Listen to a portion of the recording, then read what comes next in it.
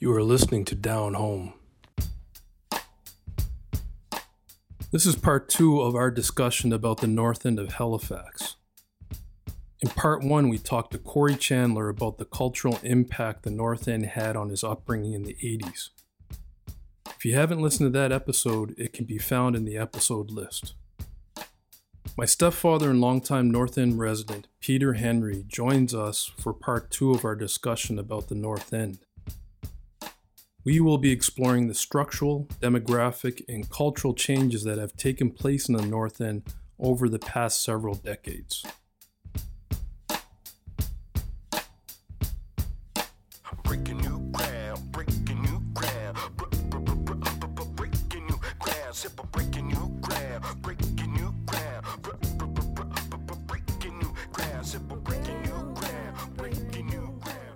Welcome to Down Home, the Nova Scotian experience by two black men. I'm Derek Wise, and as always, we have Jason Jones. What's happening? And this week we have my stepfather joining us, Peter Henry. Peter is a professor of architecture at Dalhousie, a longtime independent business owner and resident in the North End. How's it going, Peter? Hey, Derek. Hey, Jay. Nice to see you both. Awesome. I'm well. I can't think of how many years I put Derek and Jay together in the same sentence. You guys have been, it's so sweet. You guys have been friends for a long time. Yeah. Been a long we certainly time. have. Yeah. We're getting old now. We're getting old. Yeah, we are. Jay, tell me about it. So we're talking about the North End, and I can't remember how far back it's been, but I remember the first time we moved into the North End, it was Creighton Street, and then you, me, and Mom, we moved into Bilby, and then from there we went close to where the house is. What street was that? I forget the name. It was up on Devonshire Avenue. It was a little apartment just around the corner from the house that we bought in 1986. Yeah. So, Derek, we've been here a long time. Yes. Which I quite like. You know, a lot of people have the idea of a starter home. You know, they'll go here and then they're going to get a better house and then they're going to get another one. I've never thought that. I like the community. I like where we live, and have no aspiration to move out of the community at all. Yeah. You guys also put a lot of work in that over the years, you know? So. Well, Derek and his cousin Corey and Heather and I, the first year, we did a huge amount of work. Yeah. So over the years, like I've been gone, like I moved to Australia in 96, 97. So I've been gone for a long time, but you know, what sort of changes have you observed over that time period in the North End? Like, you know, whether it be structurally, culturally. Well, I think the changes have been profound changes. When we all moved into the neighborhood, we lived, as you'll recall, they're quite close to Mulgrave Park, one of the big project areas in Halifax. So the projects, you know, and the people you would see walking up and down the street were primarily Indigenous Black residents. And that has changed quite dramatically over the years. There are a lot of immigrants living in the projects. They tend to be Black immigrants, but you can tell from their colorful headgear and their language, of course, that they're not Indigenous people, or at least not Indigenous to this part of the world. So that's one change. You know, the G word, gentrification, is always thrown about, and with wonderful justification. When we moved into the community, for example, you'll recall the Hydrostone commercial area, not too far from where we live. And there were a couple of boarded up shops in there. There was a bad little hardware store, a laundromat where your clothes got dirtier, not cleaner. And today you have to fight your way through the BMWs and the Mercedes to get your little piece of sushi for lunch. Wow. The whole tenure of the community, of that part of the community, has changed hugely. And lots of folks will say, "Yeah, and isn't that great?" Mm, not everybody thinks this way. It certainly, if your idea of going out for lunch involves spending $24 for a plate of sushi, I guess it's a good thing. If your idea of going out for lunch is to go to, I don't know, the fish and chip shop and spend $4 for F&C, maybe it's not so good. Yeah. Yeah. Yeah. Gentrification always looks pretty. The photographs are always nice because the houses are newly painted and the cars are now better cars in front of the houses. Yeah. But who's living in these places and who can afford to live in them? Yeah. I know that's really at the heart of why you've asked me to speak today or to have this conversation today. Yeah. But it is a profound and insidious kind of process that cities go through, neighborhoods go through. So what do you think is at the root of these changes, though? Because there is every city goes through a natural ebb and flow where residents get older and they might decide to, or people grow up, they might decide to go to the rural areas because they perceive the fact that they want more space for their families or whatever. And then the kids grow up, they move out, and then the older people say, "Oh, we have all the space, maybe we should move back downtown to a little apartment." So there's always that type of ebb and flow. Is that what you've noticed in the peninsula there in the North End? Well, that always all sounds fairly benign, doesn't it? I mean, Yeah. that just sounds like kind of the natural order of things. And your mother and I were watching a Richard Pryor special this morning. You might have been watching it too. I don't know.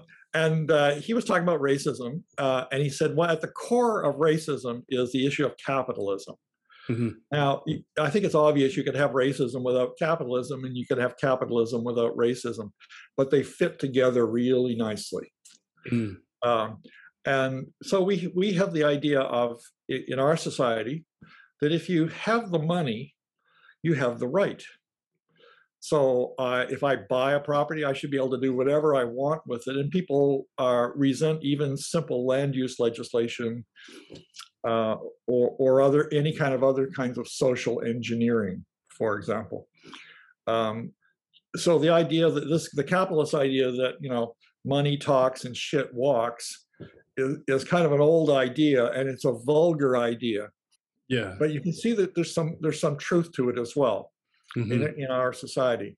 So what is happening in the North End is that the peninsula of Halifax is becoming increasingly desirable, and it does not get any bigger. So people who 20 years ago wouldn't have thought about living north of North Street now are happy to live north of North Street. You can see it in the streets. You can see it in the shops. Where you grew up on Creighton Street, just one block away from Gottingen Street, there's now a very fancy bakery. Okay. It's a very nice bakery. I go there quite often, and things are too expensive. But you say, oh well, what the hell? I guess it's great to spend $8 for a cup of coffee. Wow. And the person who owns the bakery, a very sweet man, gave baking lessons to many of the community women when he first moved into the neighborhood, just as a kind of well, here I am in the community. I believe as often as I go in there, I believe I have never seen a Black person in that bakery. So you wonder about this, and I think if I were to ask you and Jay to come up 10 reasons why, it wouldn't take you very long to figure it out. My white friends often say, well, that's mostly because maybe a lot of Black folks can't afford $8 coffees. I'm sure that is somewhat true. I'm not sure how welcome a lot of Black people are in a restaurant full of white people. You would be in a far better position to know that than I.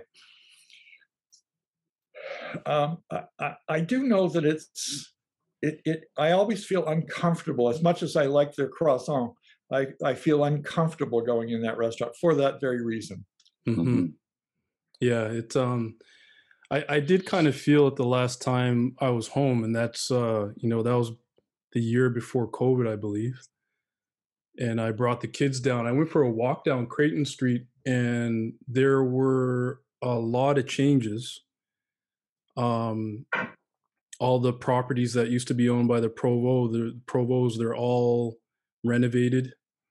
Um, they look great. Nanny's old house is renovated, looks great, but it had a very different feel, and I think it has a lot to do with what you're saying. The makeup of the people that are walking down the street is very different. Mhm. I'm sure you saw a lot fewer black faces on Creighton Street when you walked down a year or two ago, Derek. Yeah, it definitely the crowd did seem younger, Yeah. and much younger than me at the time, actually. And I'm not going to touch that, Derek. You and Jay can Me sort out either. your problems with aging. Okay. But in saying that, though, like, and then you go just a block down from onto Goddican Street, there was a lot of construction. There was, but there's still some of the same old shops, like Kit Kat. It's still there. Like, I took a picture and I sent it to Jay. Jay, what did you think about that? That was I thought it was funny, but it does kind of lend itself to some type of social commentary there, though. Oh, for sure. I think the fact that it's still there is pretty cool, just because it's such a neighborhood haunt.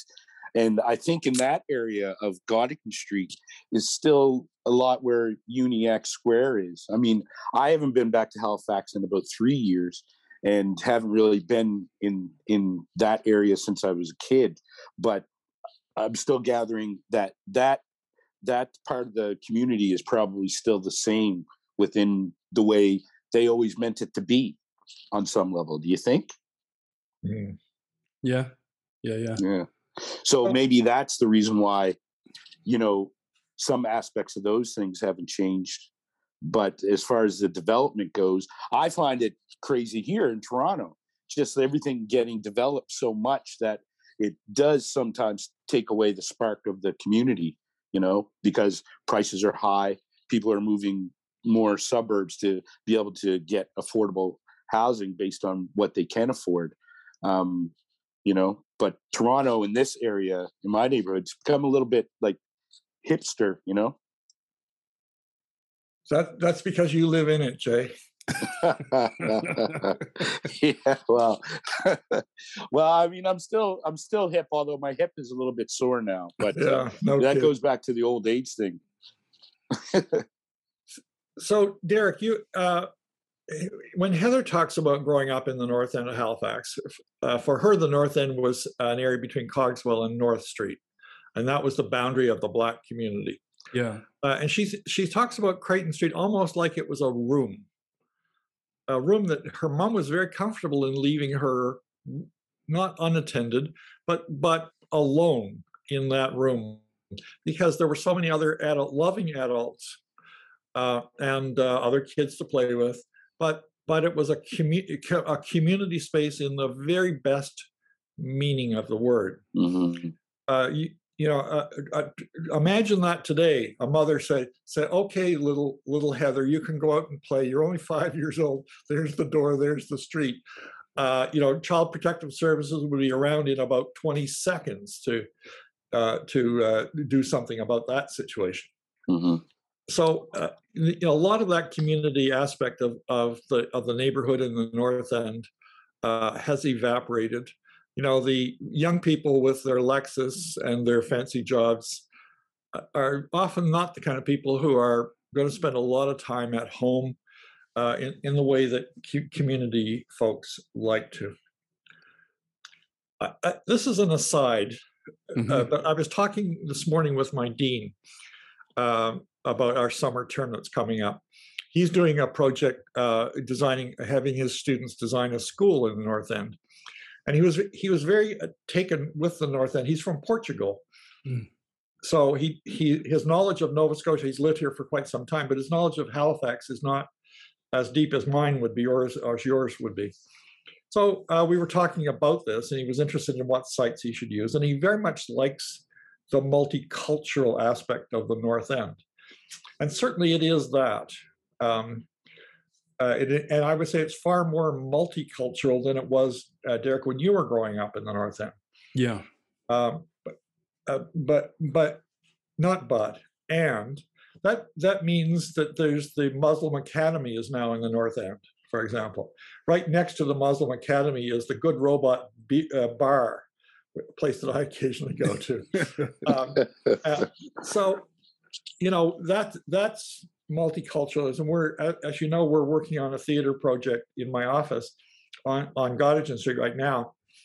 And my clients are very concerned that they not be seen to be gentrifying the neighborhood while making major improvements to their theater.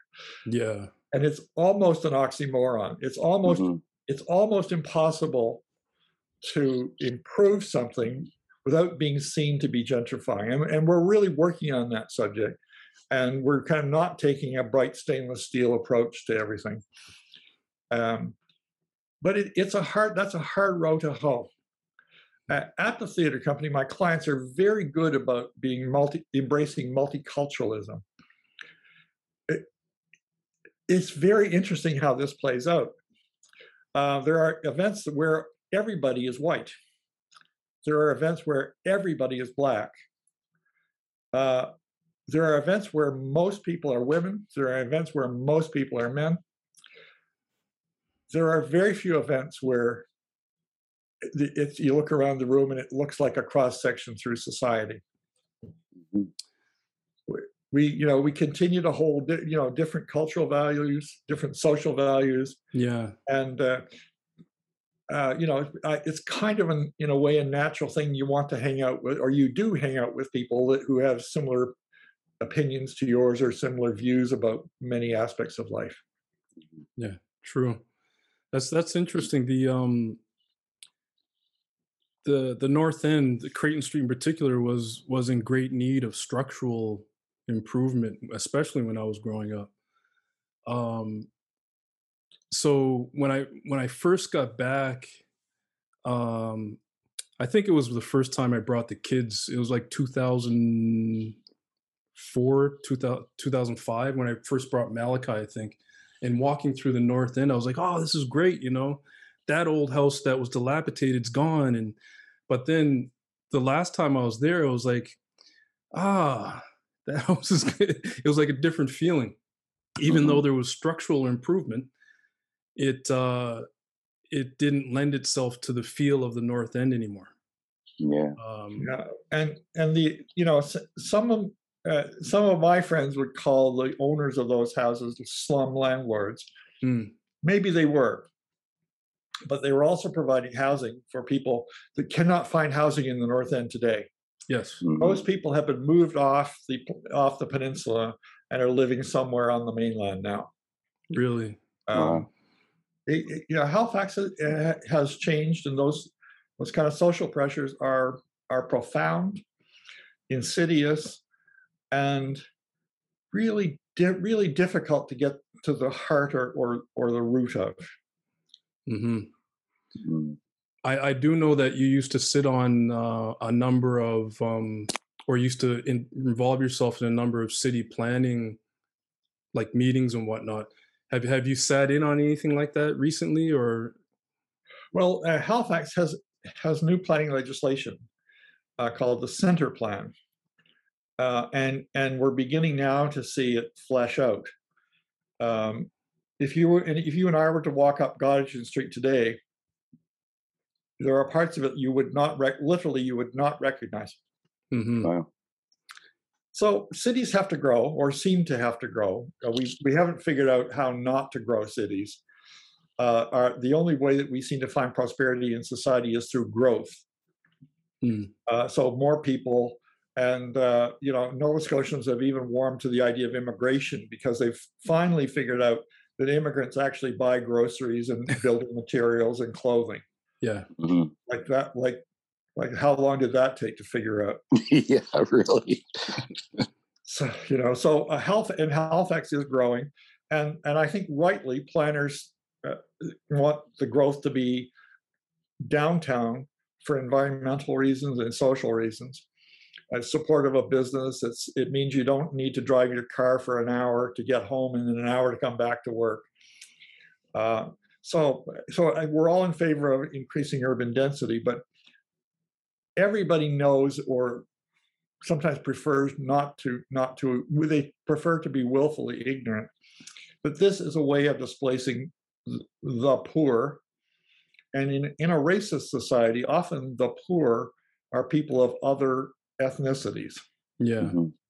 Again, you didn't need me to tell you that. But No, but it's a formula that's it's, even if it's identified, it's hard to change.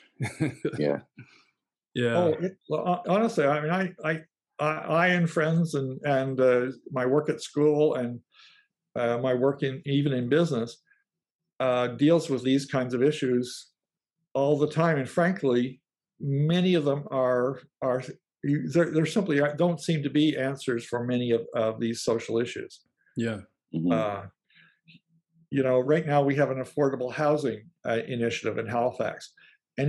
Most builders who build will get a slight bonus if they offer affordable housing to people.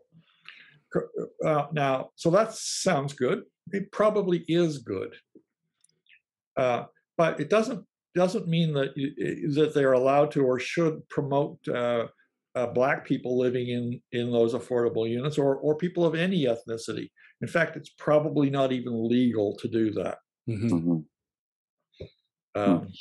Yeah. Yeah. So these are hard nuts to crack. True. Yeah. Just from a personal level, what is going on with the Bloomfield complex, my old workplace there? Well, your old workplace is still there, you'll be pleased to note. There's a big plaque on the wall that says Derek used to work here. if those walls could talk. Well, I think we've all played basketball in that gym. I remember playing against both of you at least at one time there. Yeah. And I still think fondly of that project. Presently, nothing is happening on the site, although there have been signs put up, and it looks like something is going to happen. I must say, having been involved in some of the earlier aspects of Imagine Bloomfield, I know that a lot of community people who spent a lot of time dealing with that project were very dissatisfied with the way that both the city and the province handled that whole project. And it seems now that the big idea is to we'll just give it to the developers and they'll figure out what to do with it. Yeah. So Do you think they tear it down and build condos or whatever? it's exactly what I think they'll do. Yeah. And how is the building structurally? Is it still, I mean, I know it's an old building, but it's still holding up? So JS, you remember there's 3 buildings on that site. That's And true. one of them is so decrepit that people will say, "Oh, well, there's nothing we can do but knock it down." Right. The second building is less injured, and the old school where we used to play basketball seems to be okay. I mean, I think it could be a school again tomorrow if someone thought that was a good idea. Right. Maybe not tomorrow, but in 6 months you could turn it into a school again. Yeah. But none of that will happen. I believe that all 3 schools will come down, and a condominium or a series of new developments will take place. Mm-hmm. So what would you say the demographic of the North End is now? Like, and how has it been over time compared to, well, obviously now what it's like compared to what it was? We've been here long enough that I'll answer that kind of in a spectrum of answers. Yeah. Perfect. When we first moved in to the community, people were just getting older and older. But now those older people have either left the community or left the planet. They're out in space now. Yeah, they've left this earthly plane and they've gone somewhere else. Yeah. You guys can do another podcast about that. I think that's no longer the case. Younger people are now moving into the North End, and they tend, according to my observation, tend to be young professionals, young people that we would associate with the creative communities, graphic artists, young architects, painters, artists of one sort or another. People I hang out with and like, but I wouldn't tell you that there's a huge amount of diversity as it relates to ethnicity.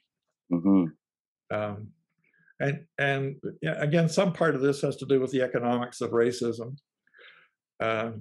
Some has to do just with the comfort of wanting to live in a community where you're not the only Black person on the street or the only. I have lived in communities where I'm the only white person on the street. That's another story. We can talk about my African adventures another time. Although even that was very different, I would say. So there's a sense that it is changing. Again, it's becoming richer, younger. I think that people are more sensitive around the question of inclusivity. The Black Lives Matter movement has been really important and has opened a lot of eyes that should have been opened 100, 1,000 years ago. Yeah. But okay, it's better now than never. So everybody gets that.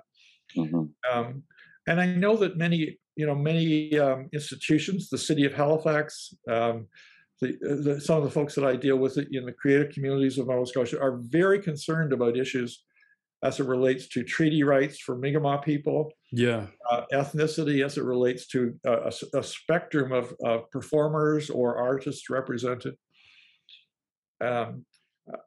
So in many ways, some of those initiatives are really positive.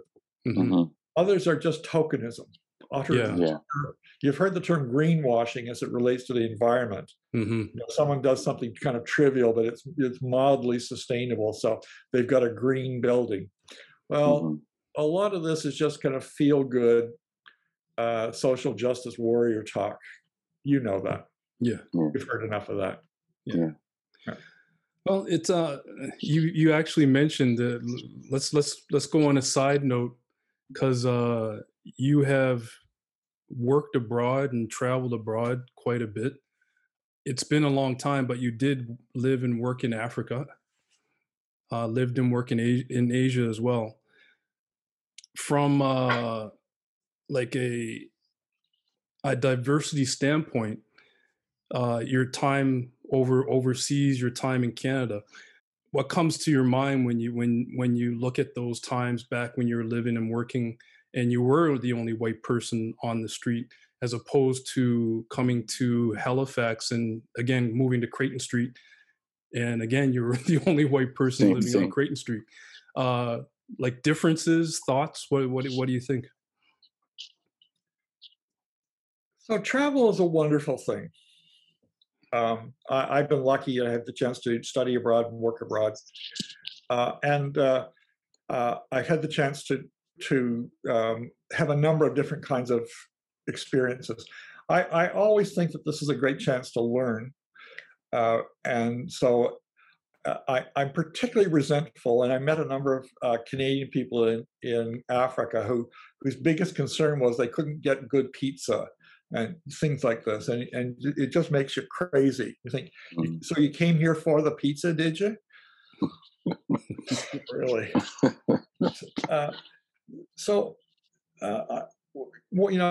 It is an interesting thing to watch how people react to the same thing that you've just seen, or to something very similar, and their reaction is so very different. My experience in Africa was very positive. I liked the people I worked with. I was the only white person in the office. I liked the people I worked with. I thought they were very hardworking and very, very pleasant people. They were different culturally than I was. They're far more Christian than I've ever seen people, and far more formal than I've ever seen people. This, of course, comes as a huge surprise to pretty much everybody who have the idea that Africans are anything but formal. It's so they're very. I quite like that. I would call the people in my office Mr., and they would call me Mr. Peter, and I would call them Mr. Awe or Mr. Whoever it was I was talking to. And I quite enjoyed that formality of things. So I learned something about that. I also learned how difficult it is to see change in a community, or in a culture that's been heading in a certain direction for so very, very long. It's not hard to see things that are obviously self-destructive in any culture. And you think, well, why would you do that? It's obvious, isn't it obvious that this is leading you down the road of? And the answer is, yeah, but that's what we're going to do anyway. I do think the question of tolerance is an important issue, and I think of myself as someone who's tolerant, but I'm not tolerant of certain things. I'm not tolerant of fascism, not tolerant of racism or discrimination based upon ethnicity. I'm certainly not tolerant of cruelty. I don't think that's cool. Like, why would any of that be cool? And I'm very intolerant of religious fundamentalism. Very, very. Let's not get too far down that road. But many people will travel and come back to Canada even more convinced that, well, we've got it figured out in Canada. It's the right way to do it, and it's the only way to do it. And those crazy people in Japan or in Nigeria or in England or wherever it is you've just come from don't get it. Yeah. Well, good point. Do you have any parting words at all before we wrap up? So it's over now, is it?